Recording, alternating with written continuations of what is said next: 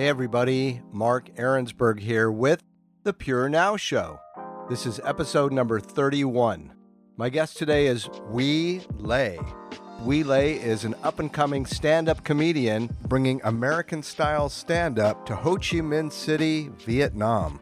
He is the leader of the comedy group Saigon Tao and is distinguished by his calm comedy style. Super smart, funny guy. Here we go. Hey, Huy Le. Hi, Mark. Nice to meet you. Nice to meet you too, man. Thanks so much for coming on the Pure Now Show. Really appreciate it. Thank you so much. Thank you for having me. Yeah, of course. You know, it's super trippy. Now, I'm a huge stand-up comedy fan. I've been watching it for years and years and years. I think I have a pretty discriminating taste for comedy. Really? Oh, yes. And you're the first Vietnamese comedian I've ever seen. And I know that it's just not a thing here per se. I mean, I know slapstick, silly comedy stuff is popular here. A lot of funny sound effects and people acting goofy. And I think it's the same thing in Thailand. It's another place where there's just not stand-up comedy. So when you were presented to me and I caught your material, I was pleasantly surprised at how good you are, honestly. And I'm so happy to have this departure from the typical kind of guests that we have on the show. But I was so stoked that we got a stand-up comedian on the show. And then you're like discovering plutonium. I mean, who sees Vietnamese stand-up comedians delivering in English? So, I mean, that's a super rare treat. And again, we're super happy to have you on the show. Thank you so much. Yeah, it's weird. I know. I think I wouldn't be thinking about having a career in comedy. Only the last 2 years did I start having like a career in comedy in Vietnamese and for Vietnamese people. Even though I've been doing stand-up in English for like 6 years, and it's very different. Like you said, the Vietnamese scene of comedy is mostly comprised of very situational comedy or, you know, very slapsticky sound effect stuff, but it's changing a little bit, but it's still very situational and boxed in this layer of like augmented reality, I would say. It's not too realistic most of the time. So for us as stand-up comedians, and you've seen a lot of comedy, you know that we can't have barriers and censors and stuff like that. So it's been weird to wrestle with that and slowly transferring to a place where you have to do comedy and also explaining to people what you're doing.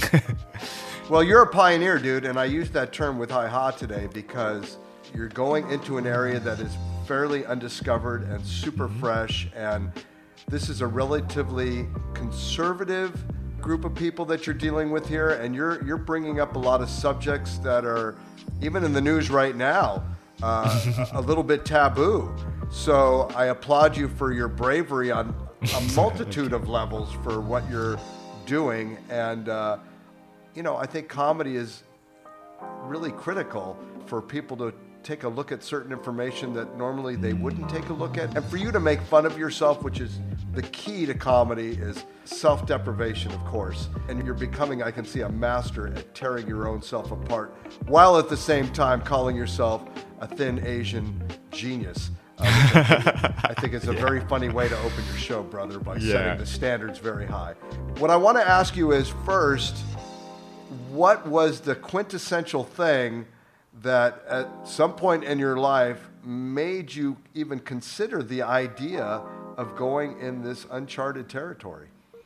Okay, so first of all, it's very personal. I started doing comedy 6 years ago only because I was at that phase, you know, you were going around doing extracurricular activities and finding things to like fill in your CV because you don't have actual work experience. So I started with a workshop for stand-up comedy, and then I just kept doing it. You know, I just kept writing. I did shows and people wanted me to do competitions and I did them. And then it's just one thing that led to another. And after like 3 or 4 years, I realized I'm doing it. But the problem is it's not, because I did English comedy first. And Vietnam is a country where I only did it in the expat circles, and people wouldn't really know what I've been doing with my life. I mean, my parents don't know what I was doing at the comedy clubs. And it was only a hobby. So up until recently, which is 2 years ago, like right at the cusp of COVID happening, I was planning to do shows in Singapore and Thailand, just to start going in places. But that didn't happen, obviously. And then I thought about doing it in Vietnamese, which is, you would think of it and you would be like, no, that's not gonna work because it's too different. But I met friends from my group, Saigondo. They all wanted to do, they all started in English, but they all wanted to start doing it in Vietnamese. So we just started pulling together as a group and thinking about how do we bring this art form to, the Vietnam community, even though there's so much like differences culturally and the way people perceive things. And when I started, it was just normal. We were doing shows in cafes like that one of our friends owned, and then people just came for drinks, and then they're talking about something, so let's listen. And after a while with social media, luckily, I wouldn't say luckily because of COVID, but during COVID a lot of people didn't have a lot of stuff to watch, and I think that was one of the thing that happened. Like one of the videos got viral-ish, and then one thing led to another. We started getting shows, we started getting a lot of people to our cafe shows, and then we needed to start selling tickets. We needed to start to make a channel and do things. And after a year I realized, this is happening. This is uncharted territory, but it's happening, and there is a need for it. People do want to listen to stand-up comedy. They just don't know what it is yet. So that's when I started to get really serious about planning how to kind of go into this territory and trying everything out and learning in the process to bring a new art form to Vietnamese people. So far, I think we have some successes in bringing it to the younger crowd, but I think our next challenge is to kind of officiate ourselves to be a part of the Vietnamese comedy scene, because right now it's still a very niche kind of field. I think a lot of people still don't really understand what we're doing because it's so strange to them. It's not conventional comparing to like the comedy we see every day on TV, but that's our biggest challenge and kind of my personal challenge that I want to tackle for the next years. All right, let's talk about you growing up. You must have undergone some trauma to decide to go down this road. There's no question pain equals comedy. Yeah. Tell me a little bit about growing up. What was your life like? Okay, so we say comedy is tragedy plus time, right? So I've always been a very reserved person. I'm an introvert, and I love writing. I've always loved writing, but I never thought that I would be, on stage talking about things and convincing people to listen to me. So one of the biggest change that I went through as a stand-up comedian is there was a point in my career where I did a comedy set to basically come out as a member of the LGBT community. And that was something that it took me a long time to be okay with myself, being from not too, but they're also, my parents are also a bit, they're open, but they're still raised in the conservative kind of zone. And I've had a really long time to feel okay with myself and learn about, this is sexuality and this is whatever. And when I was okay with myself, I still didn't want to talk about it to anyone. And as a stand-up comedian, when I did it in English, I was talking about those things, but to a crowd of expats. Right. Nobody really knows me, and nobody, I have nothing to be afraid of. But going into Vietnamese, my mother tongue, and knowing that the people who listen to this material is the people that I know, people that will have something to say, and my family and my extended family will start knowing what I do and who I am. It was kind of scary. But I think it was one of the best decisions I've ever made because it definitely made me a more authentic comedian. So I talked about that. I talked about my trauma. I've talked about, all of the things that were in my head and of the very weird ways that society would see you and put you in boxes and make you feel a certain way about yourself. So that took a long time, but I think comedy helped me cope with those, past traumas and whatever. And now I'm okay. I think I'm fine because I've dealt with those things and I've talked about them and I've made people laugh and also made people think about it. And there are a lot of good responses that I've received from people who resonate with the message and who feels like, yeah, I'm the same way too, but it's good that we can laugh about it. Yeah. Right. You're listening to The Pure Now Show, a creative podcast for creatives presented by Balance. You've chosen a very noble career, number one. I think it's one of the bravest career moves anyone can make because, until you are established and people come to see you, when you go to comedy clubs, no one's there to see you, man. You're going up there cold, and that audience might be a little drunk. They might not be interested in you just from a pure physical standpoint of looking at you, and you have to continue to deliver that content knowing you could bomb and be good with that, be good with failing, and hope, the laughs are the medicine that you want to get out of the shows, but that doesn't always happen. I want to talk a little bit about that. Give me an idea of your worst show ever. I feel like there's a couple.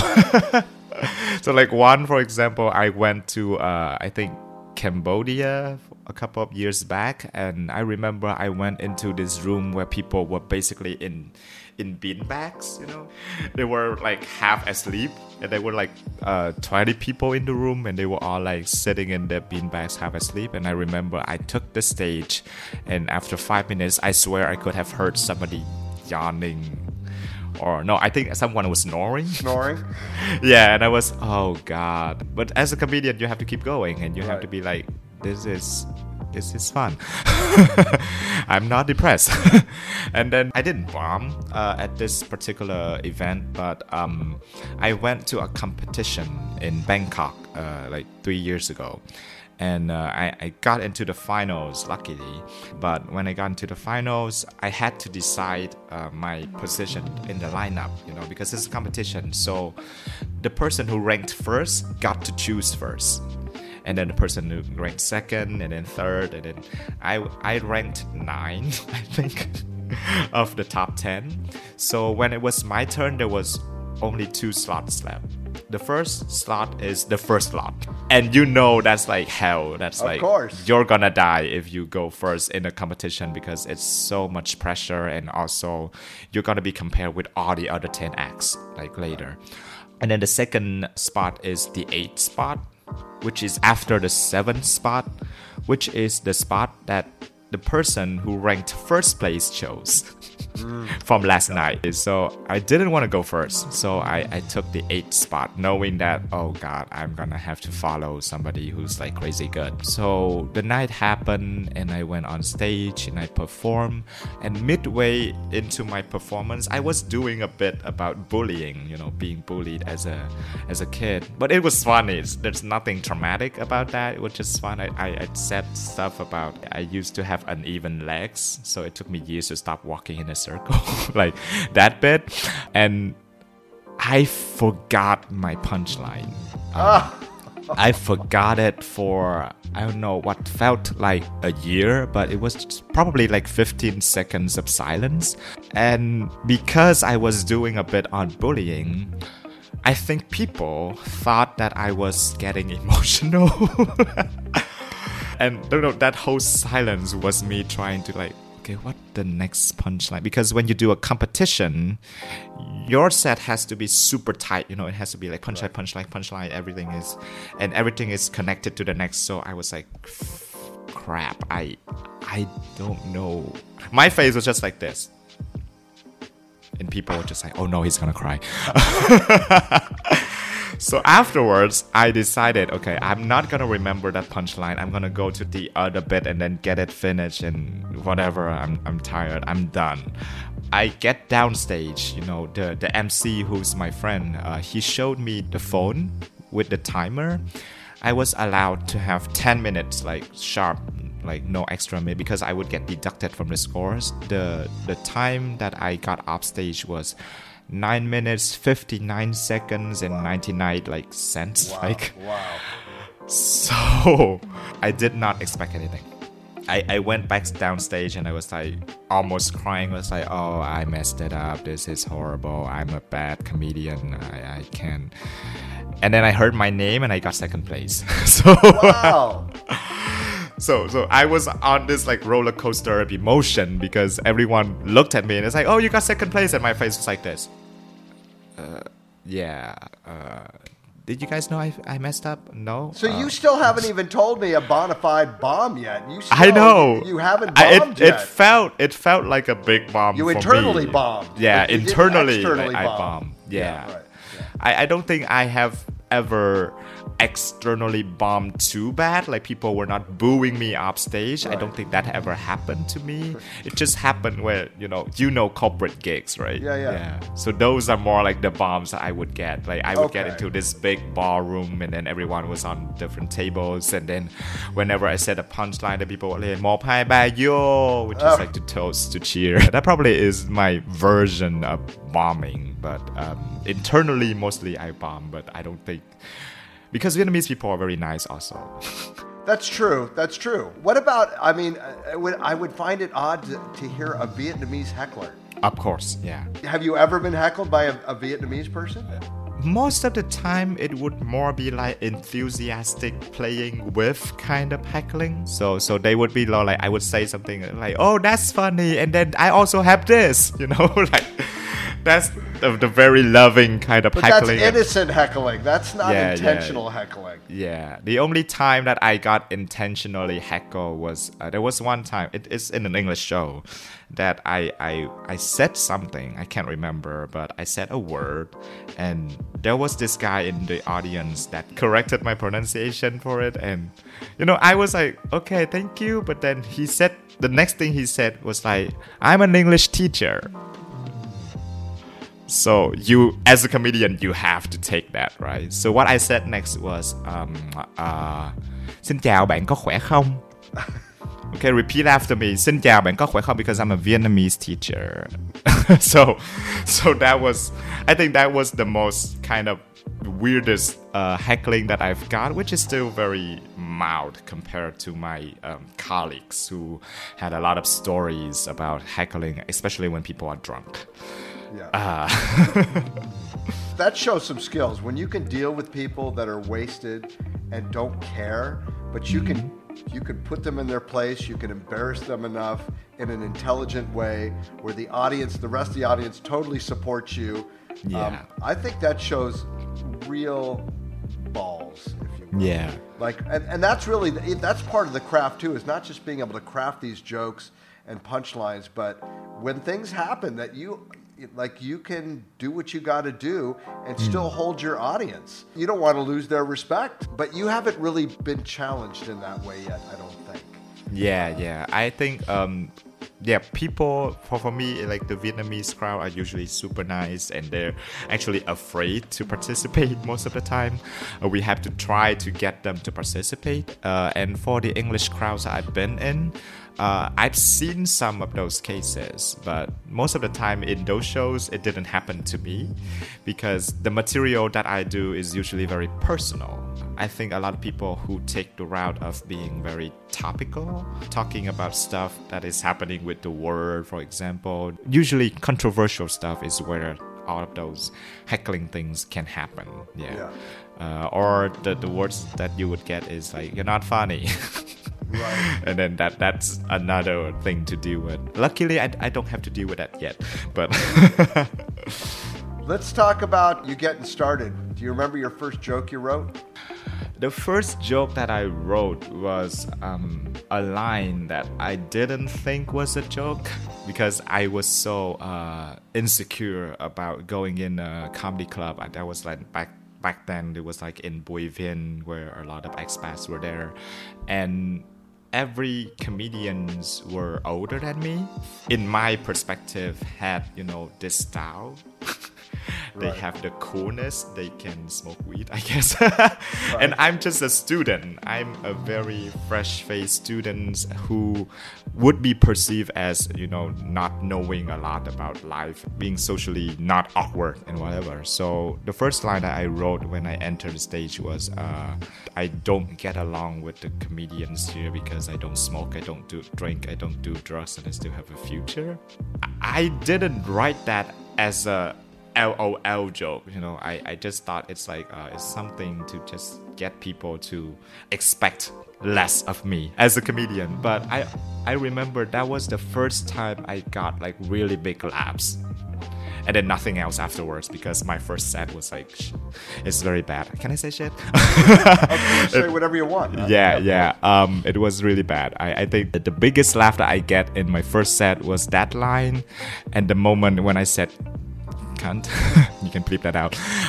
When I said cunt, only because people were like, oh, this student said something bad. Right. That's Right. it. So I got nothing from it. And that's weird, but it also felt really good because I never thought of myself as the person who can write something and then stand on stage and say it and get people to laugh. So Right. I think that was the experience that kept me going back to it. Yeah. Well, I think that joke, which it is going to endear you to the world of other comedians because it's very funny. And even as I consider myself a relatively funny guy, I thought that was an excellent icebreaker joke. Thank you. Especially if you have other comedians in the audience too. Yeah. Which So in they Vietnam were. is pretty impossible, I would say. Now I think it's better, at least now in the Vietnamese scene of comedy. I have my friends in my troupe. They are very good and they're all very different, and I'm super proud of them.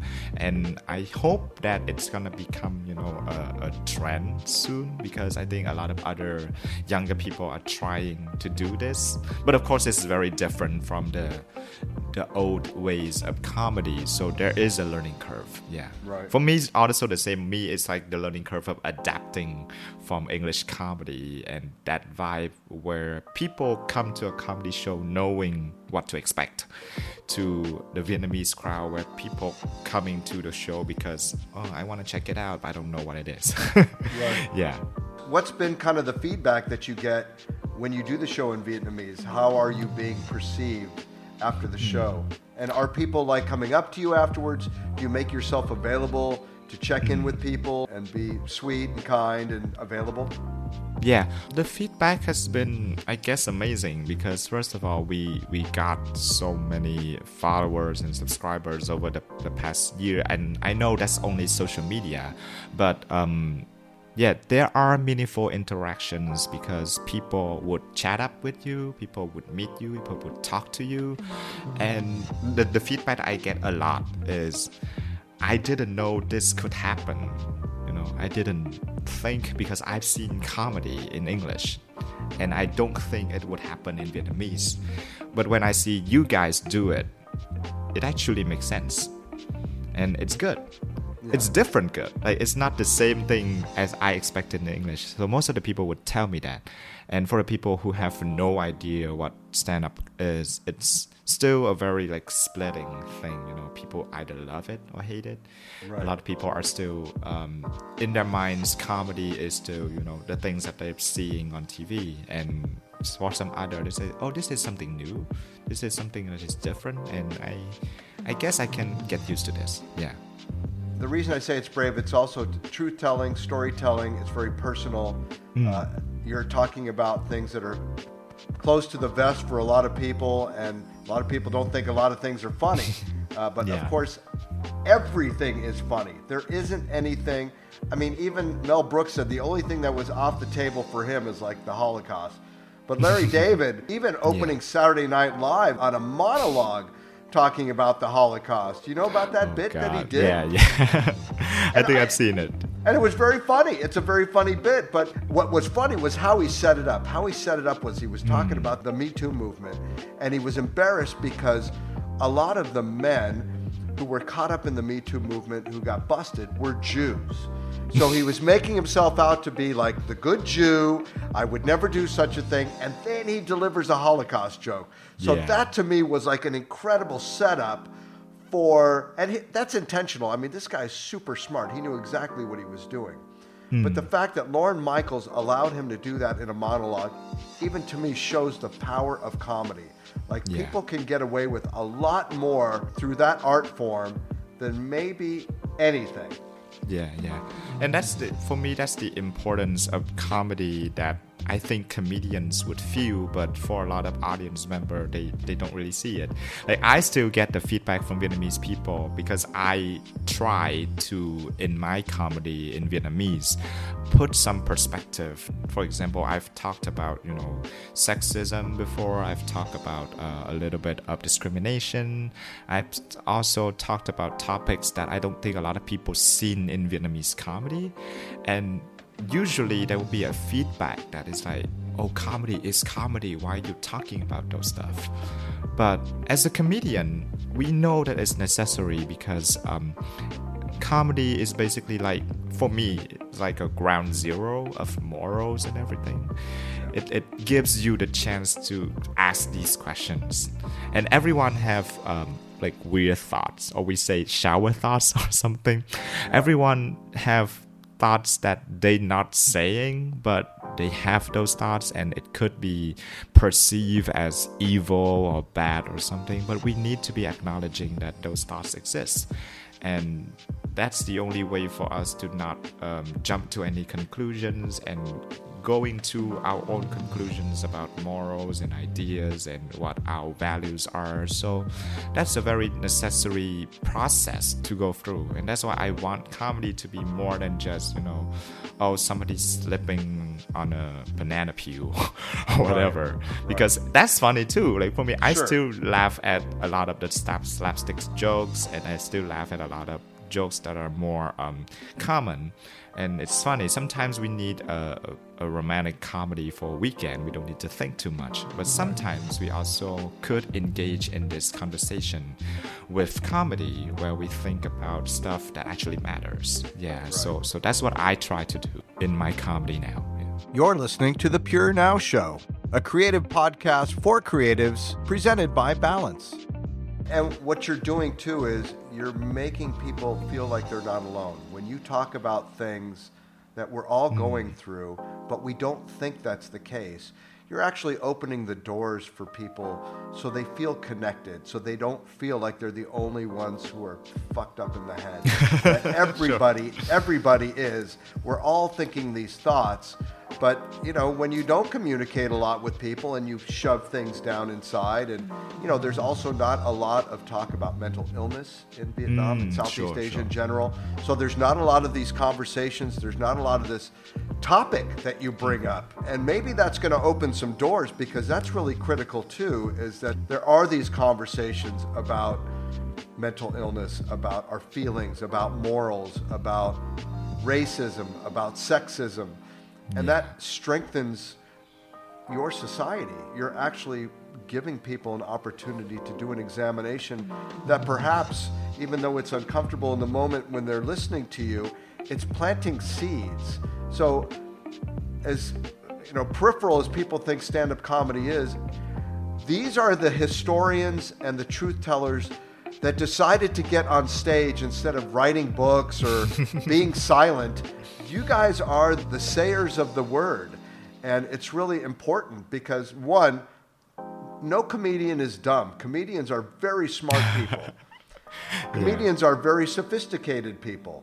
It's a really high level of intelligence going on in the comedy world. You can't be dumb. You have to be smart to hold people's attention for 10 minutes to 2 hours. I mean, it's a big deal, especially when they're paying hundreds of dollars to see someone like a Chris Rock or a Jerry Seinfeld. you have to be a smart guy who can craft some pretty amazing material. And I want to talk to you about your crafting your material. Do you write every day? Do you write jokes every day? Yes, I would. So I would have this two different process of writing. The first process is free writing. So I would just note down a lot of stuff that are not even, it's so fractured. It just ideas, bits and pieces everywhere. And I would do that every day. So for example, I'm riding the bike home or something, but something pops up, then I would pause and I would get my phone and then note some words on it that might not even make sense later. So that's the first phase of that process. And then there are times where I would accumulate all of that material, like the raw material, and I would sit down and I would make sense of it. So making sense of it meaning I would rewrite it into setups and punchline. I would start having different versions of them, and I would start questioning myself, like, why do I think this is funny?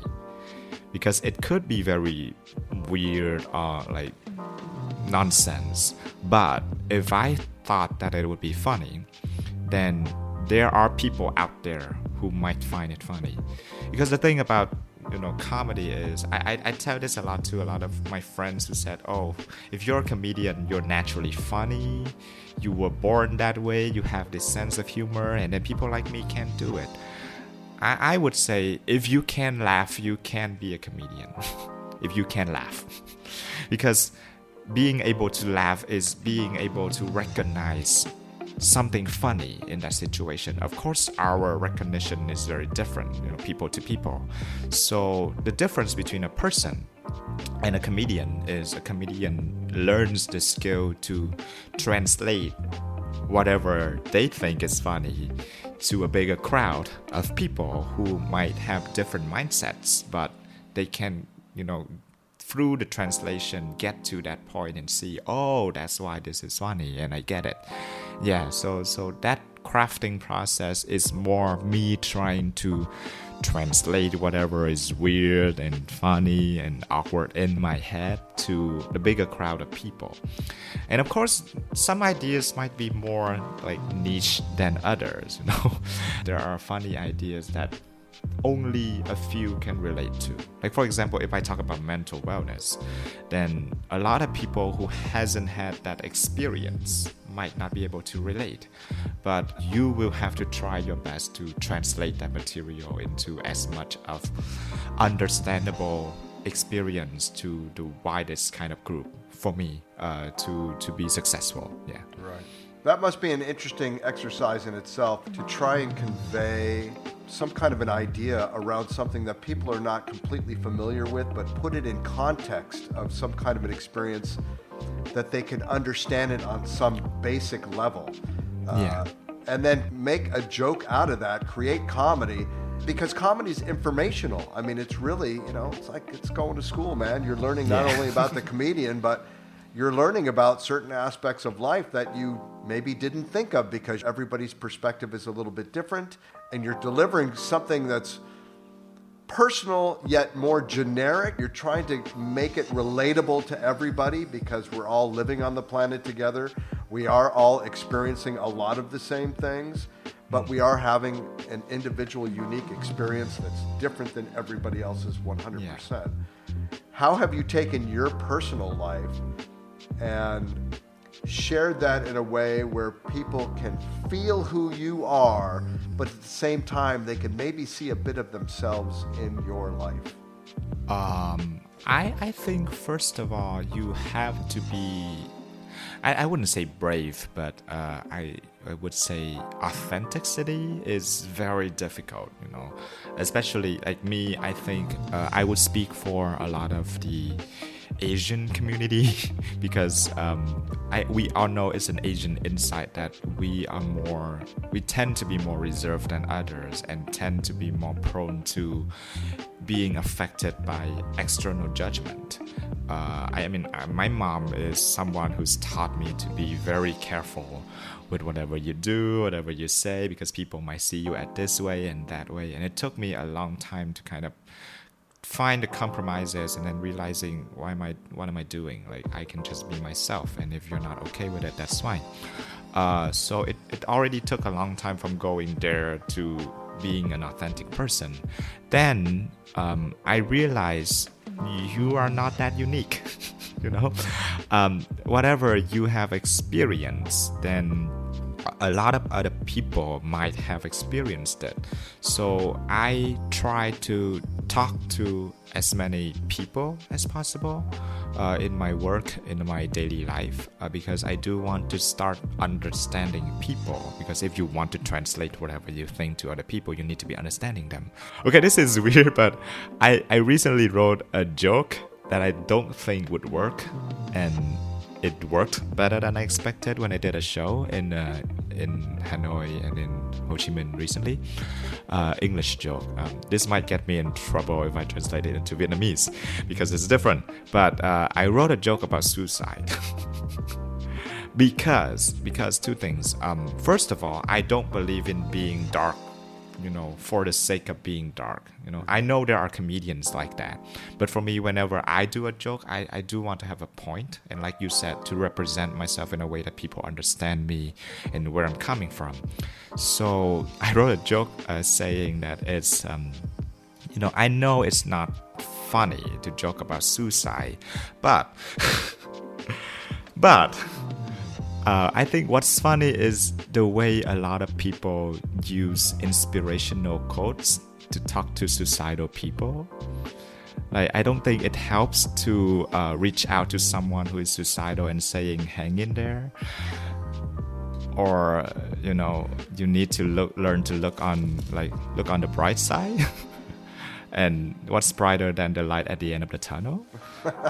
And I don't know, tell them to be like, when life closes a door, it will open a window. So I had that idea, and I wrote that down, and I tested at the shows. I thought it wouldn't work because, you know, that was a time when the climate of mental health, and there were a lot of cases. But I really cared about that.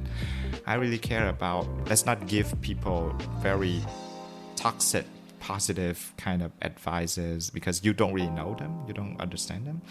So when I did those jokes, it got laughs.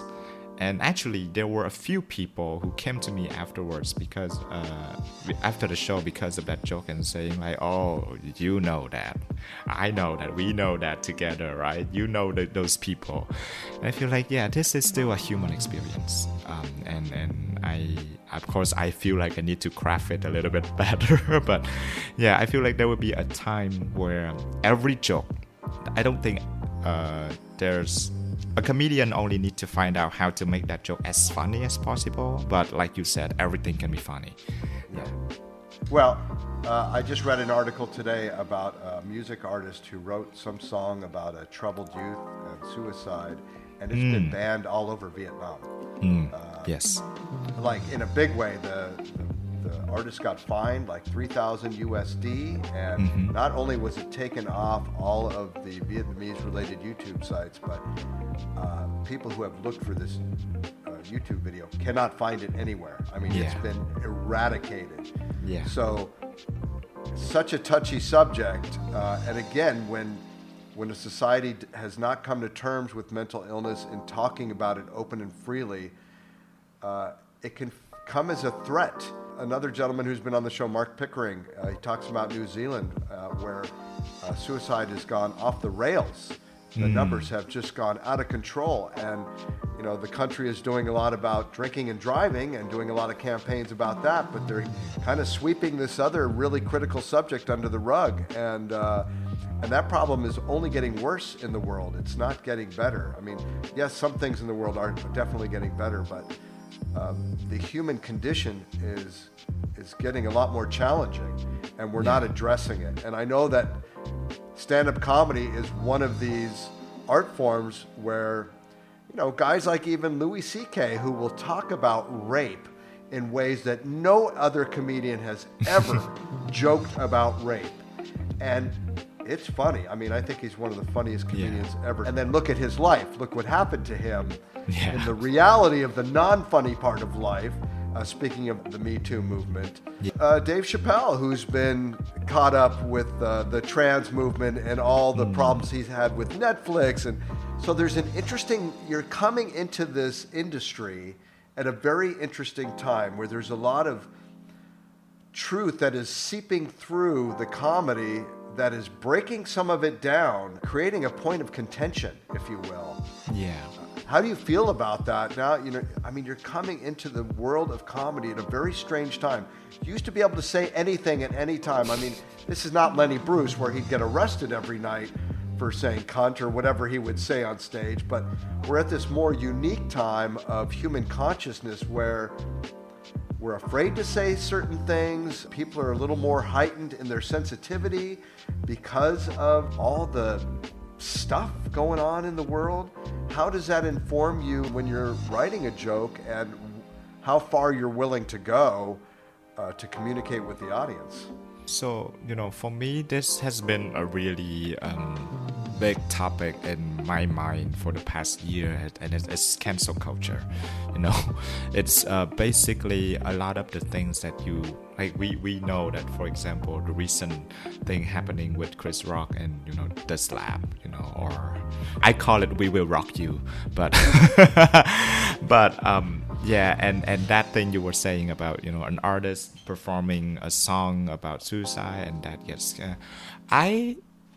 it's really hard to say we can divide art and life, because art is informed by life, and sometimes life is informed by art also.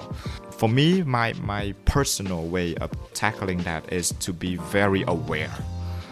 To be very aware of whatever subject that I'm taking. So for example, if I wanted to joke about rape, if I wanted to, it can't just be me thinking, oh, that would be fun. Right. It can't just be, coming from my own ego of oh, it would be so edgy that I did this. I don't think that's fair. Because if I wanted to convince anyone that something is funny or something is right, then I need to be doing my research from all of the different. I would need to look at the left and the right and the middle of it and every other side of it. So I would take that exercise first before thinking, is it worth doing a joke? And of course, I'm personally informed by whatever I want to say also. So if I want to say that, oh, I believe in this, then I better have proof. And it has to be funny because that's my job. And I would take that exercise first to be very informed about the topic, because sometimes I've seen a lot of comedians, like for example, Sarah Silverman is one of the comedians I really like because of the way that she is so weird about everything. And I remember she did a charity show and she talked about adopting kids from Africa or something as a joke. And I used to think that was so crazy. This woman can do all of that. And later, now in her career, when I heard her, I was listening to her podcast and she was saying, there are so many jokes that she did back then that now she kind of regrets. Yeah. She does, yeah. Yeah, because she has to accept that the political climate and everything around, and I don't want to hurt people, but it ended up hurting people in a way that I did not expect. So even though I will not say that I intended to do it, but I still have to accept the repercussions of it, and I should be making things right with those groups of people who felt attacked by it or something. Yeah, so I think it's a fair conversation to have, and as a comedian, I think I need to be taking the risk after a lot of research to minimize the risk. But if I still think it's a risk worth taking because it's worth saying something, then I would still say it. And then if something happens, then I would be very willing to have that conversation. I did a joke back then about abortions in Vietnamese, which is you know. Wow, that's really big. Yeah, no, because I was telling a story about playing The Sims, you know, the game, the simulated game as a kid, and I played that, and there was this one time where my character, a boy, he looked at the telescope for too long because I wanted him to get that skill to become an astronaut. Asian. So he got abducted by an alien. And when he got back down, he was pregnant. And then he was pregnant. He was pregnant, you know. Yes. The game is so messed up for 13-year-olds to play. But that happened, and then I saw that, and then I saw my character, who I characterize as myself, giving birth to a green baby. And I was so shocked, and I said, "Oh, now I understand why people have abortions." Oh. And that line, you know, for me, it's, you know, it's okay. I think it's funny in the context and in that story, and it's all like simulated. But there was this lady who came to a show, and she was pissed. She was pissed. She said she didn't confront me there, but she went back home, and she sent me 4 pages of messages on my page saying like, you shouldn't be saying that you're not a woman, you don't own a woman's body, you don't know what is it so bad to like kill a baby and stuff like that. And I talked to her. I said, I'm sorry that you feel this way, but look at, here's what I believe, and here's what I said. I said that I think it should be an option. I think that I understand if someone would consider that, coming from my point of view as a character who did not want to have a baby and was not ready in the first place. And we had that conversation for like half an hour. And then afterwards she said, okay, I don't agree with you, but I respect whatever you're saying because you have a point. And I think this is the most beautiful moment in my career, you know, being able to talk to someone about a joke that is meant to, you know, spark a conversation in people's head, and actually having that conversation and not agreeing at the end, but actually we understand more of the opposite sides of people. And I think that's what comedy should be, you know. It should be the thought starter that people would start thinking about all of these ideas, all of these morals, all of these philosophies, and just be okay with we might think differently, but we're all humans after all. Yeah. It sounds like a comedy nirvana moment, man. Like, yeah. I mean, you know, you can have success and money and being able to play all over the world and all this other stuff, but I think in that moment you achieved the pinnacle of what comedy is about, which is just connecting people together, giving them something that's thought-provoking, and promoting conversation. Yeah. So I'm really happy with how that turned out. Yeah. You're listening to The Pure Now Show, a creative podcast for creatives presented by Balance. All right, now there's a cliche that every comedian's childhood has been super traumatic, and that's one of the reasons that they went into comedy. Like, there was obviously a lot of difficulty and complexity. Jerry Seinfeld used to say that is not true, it's a cliche, until in one interview he revealed that his mother never said I love you to him. Ooh. And it broke my heart to know that he would create this lie all these years to protect himself. And then accidentally revealed this I think he revealed it in Comedians in Cars Getting Coffee with one of his co-stars from Seinfeld, a guest actress who knew him. They were very close friends. I think this was unexpected. They were sharing a meal, and she asked him a question, and I was like dumbfounded, because I mean, I've been watching Jerry since the beginning and every aspect of his life. So it was so profound for me to know that I keyed into remembering that he said that was a cliche and not true, and then for him to admit that, in fact, that little thing that he happened to reveal is a huge thing for him. Yeah. Without being overly specific, do you think that things in your life early on informed you as a child to maybe separate. And I mean, he used to go in the bathroom with a hairbrush as a microphone, and he didn't, and he used to perform for his family, but you know, he doesn't like to be around people all that much, and he's, you know, he's really this, not cynical, but you know, he's kind of an asshole, honestly. But I like him. I mean, I love his way of delivering the truth, and his comedic skills are obviously at the top of the comedy game. But do you think that you were informed early on that maybe through your experiences, this was a way, especially as an introvert, because most comedians are introverts who've decided to work out their demons on stage.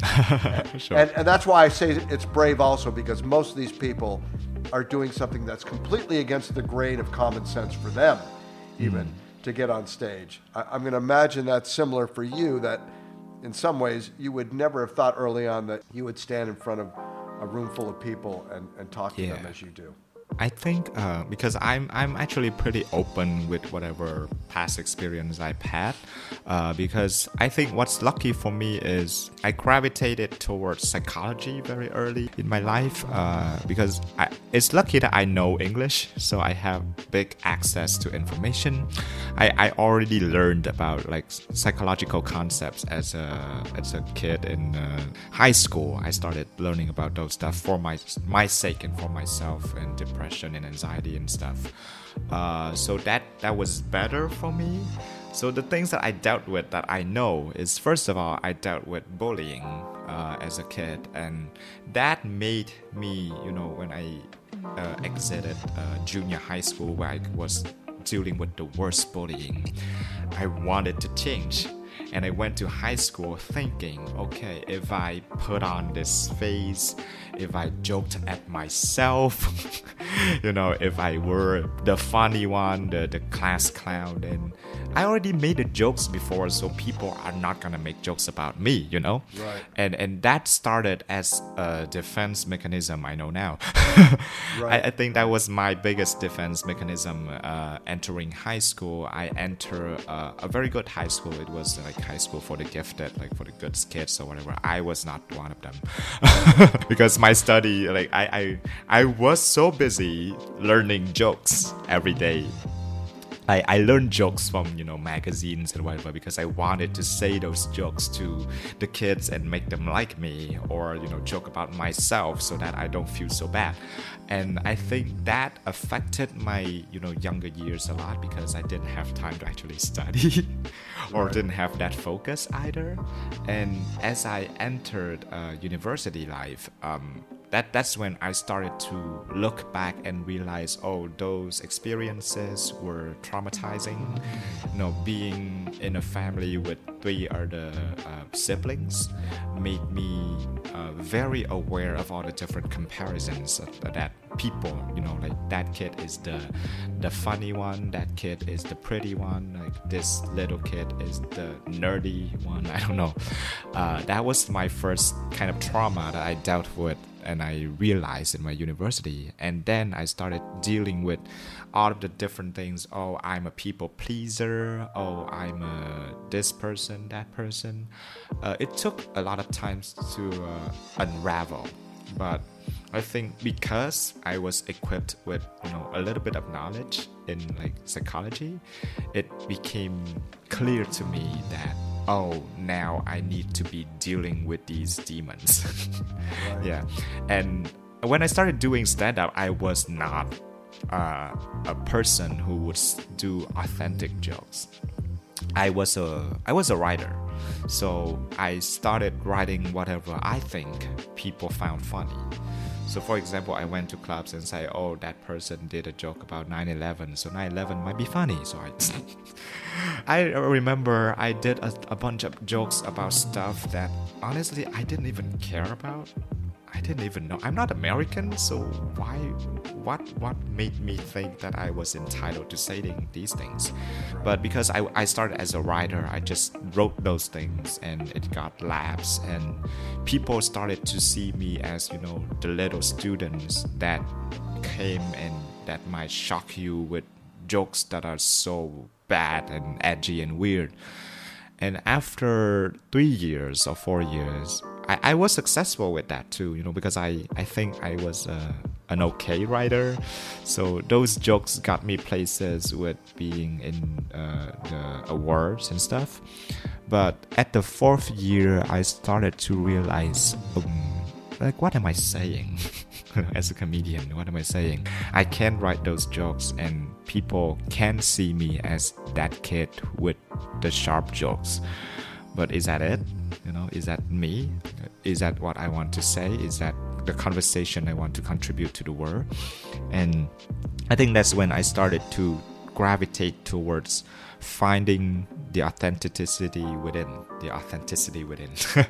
and talking about stuff that I care about. And that was when I started doing bits about the time that I was bullied as a student.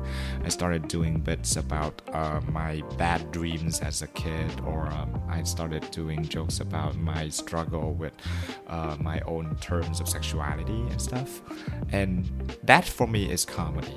Like now I feel like that is comedy. I now am a comedian when I say those things. I'm not a joke teller anymore, because I can write all those jokes and I can give it to someone and they can just read it out loud and laugh, or read it out loud to a crowd, and then they would become the comedian. But I don't think you're not putting yourself out there.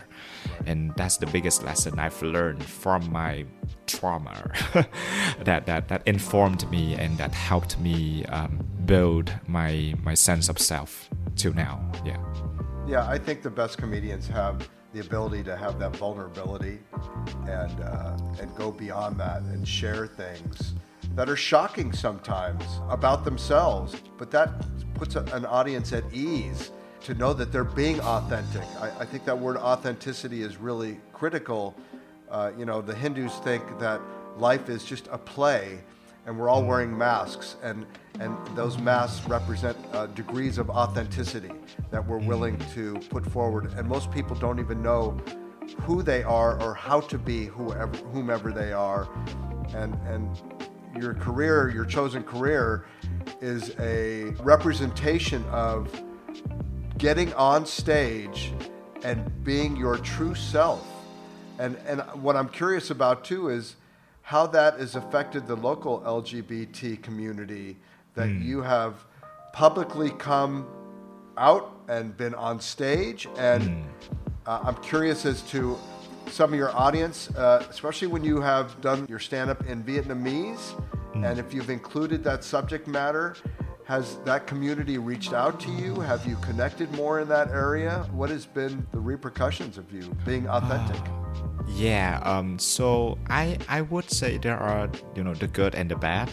So the good is, I think somehow, because this is what I felt as a person of the LGBT community also, in the past, the representation of, people who are LGBT in the media is always very, very effeminate, very flamboyant.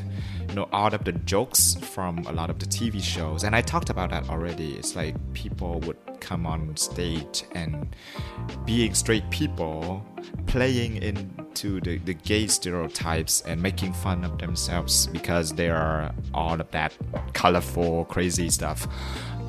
Secondly, when I took the stage and I informed people that yes, I am gay, I am in the LGBT community, so many people talk to me about, hey, me too, but I don't want to say it because I don't want people to think I'm that. I don't want people to think I'm like those people in the TV shows and stuff like that, because it's an image. And I then realized it's my mission to tell people that, that's a myth. It's not like every person in the LGBT community is gonna be like that. There's gonna be people like me also. And I think the most powerful encouragement that I've received is when so many older people, like people in their 40s and 50s who are moms and dads, I've had people like that talk to me and like, you've made me feel safe to talk to LGBT people, because when I see you, you look like someone who's okay to talk to. because the images is so strong of the media, how the media portrays things, that they are so scared of, oh, LGBT people are like very weird, very overly flamboyant people, and I cannot talk to them. And I think that's important. So a part of the LGBT community also, they reach out to me for events and shows because it said, oh, you are representing a group of people that honestly we don't see a lot, people who come from, that background, but nobody can. So they, I don't know why, but in Vietnamese culture, and I think in a lot of culture, they would be saying stuff like, you look like you're not out. You're not gay enough. I'm sorry. Yeah, you're not gay enough. Yeah, right. and that is actually a really big portion of the LGBT population that is left out of the conversation. So there are, of course, a lot of other bad stuff too, like people who dislike me for it, people who would say, oh, he's not funny, he keeps talking about being LGBT. And I would ask them, well, I mean, a straight comedian keeps talking about being straight, so why don't you have a problem with that? Right. A person is just being themselves, and it's part of my journey now, and I think it's what I have to learn to kind of navigate. Yeah, because of course I think I'm a very well-adjusted person psychologically, but there are days where you would go through the comments on YouTube, and as a normal person to see like 10 or 20 or 100 comments that is just hate directed towards you, like it would get to you. Yeah. So I am really learning to adjust, and also learning to see how can I be more authentic, what can I say so that people can understand me in the right way and not have any like wrong beliefs or misconceptions about me. Yeah, I applaud you, man, and we really appreciate you coming on the show. And like I said, we've never had a stand-up comedian on the show before, and I consider stand-up comedy an art form. It's part of the international creative community. It is an authentic expression, and again, I have a high standard of appreciation of comedy, and I love your material. I think you deliver really well. It's very heartfelt. It's very honest. It looks very effortless, as stand-up comedy is supposed to be, and I hope that you start really infiltrating the Vietnamese community and showing them that it's okay to be you and to be them, and that it becomes normal here to see a stand-up comedian and go out on a Friday night and have a drink and a laugh and learn something, not only about the world but maybe about themselves. Yeah, okay, and thank you so much.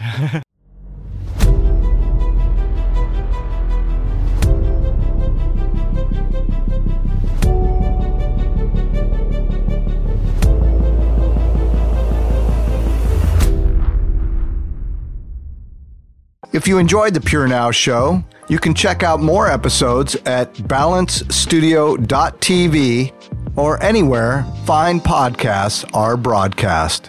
Pure Now is produced and engineered by Hai Ha Dang and directed by Dong Won Guan. Thanks so much for watching.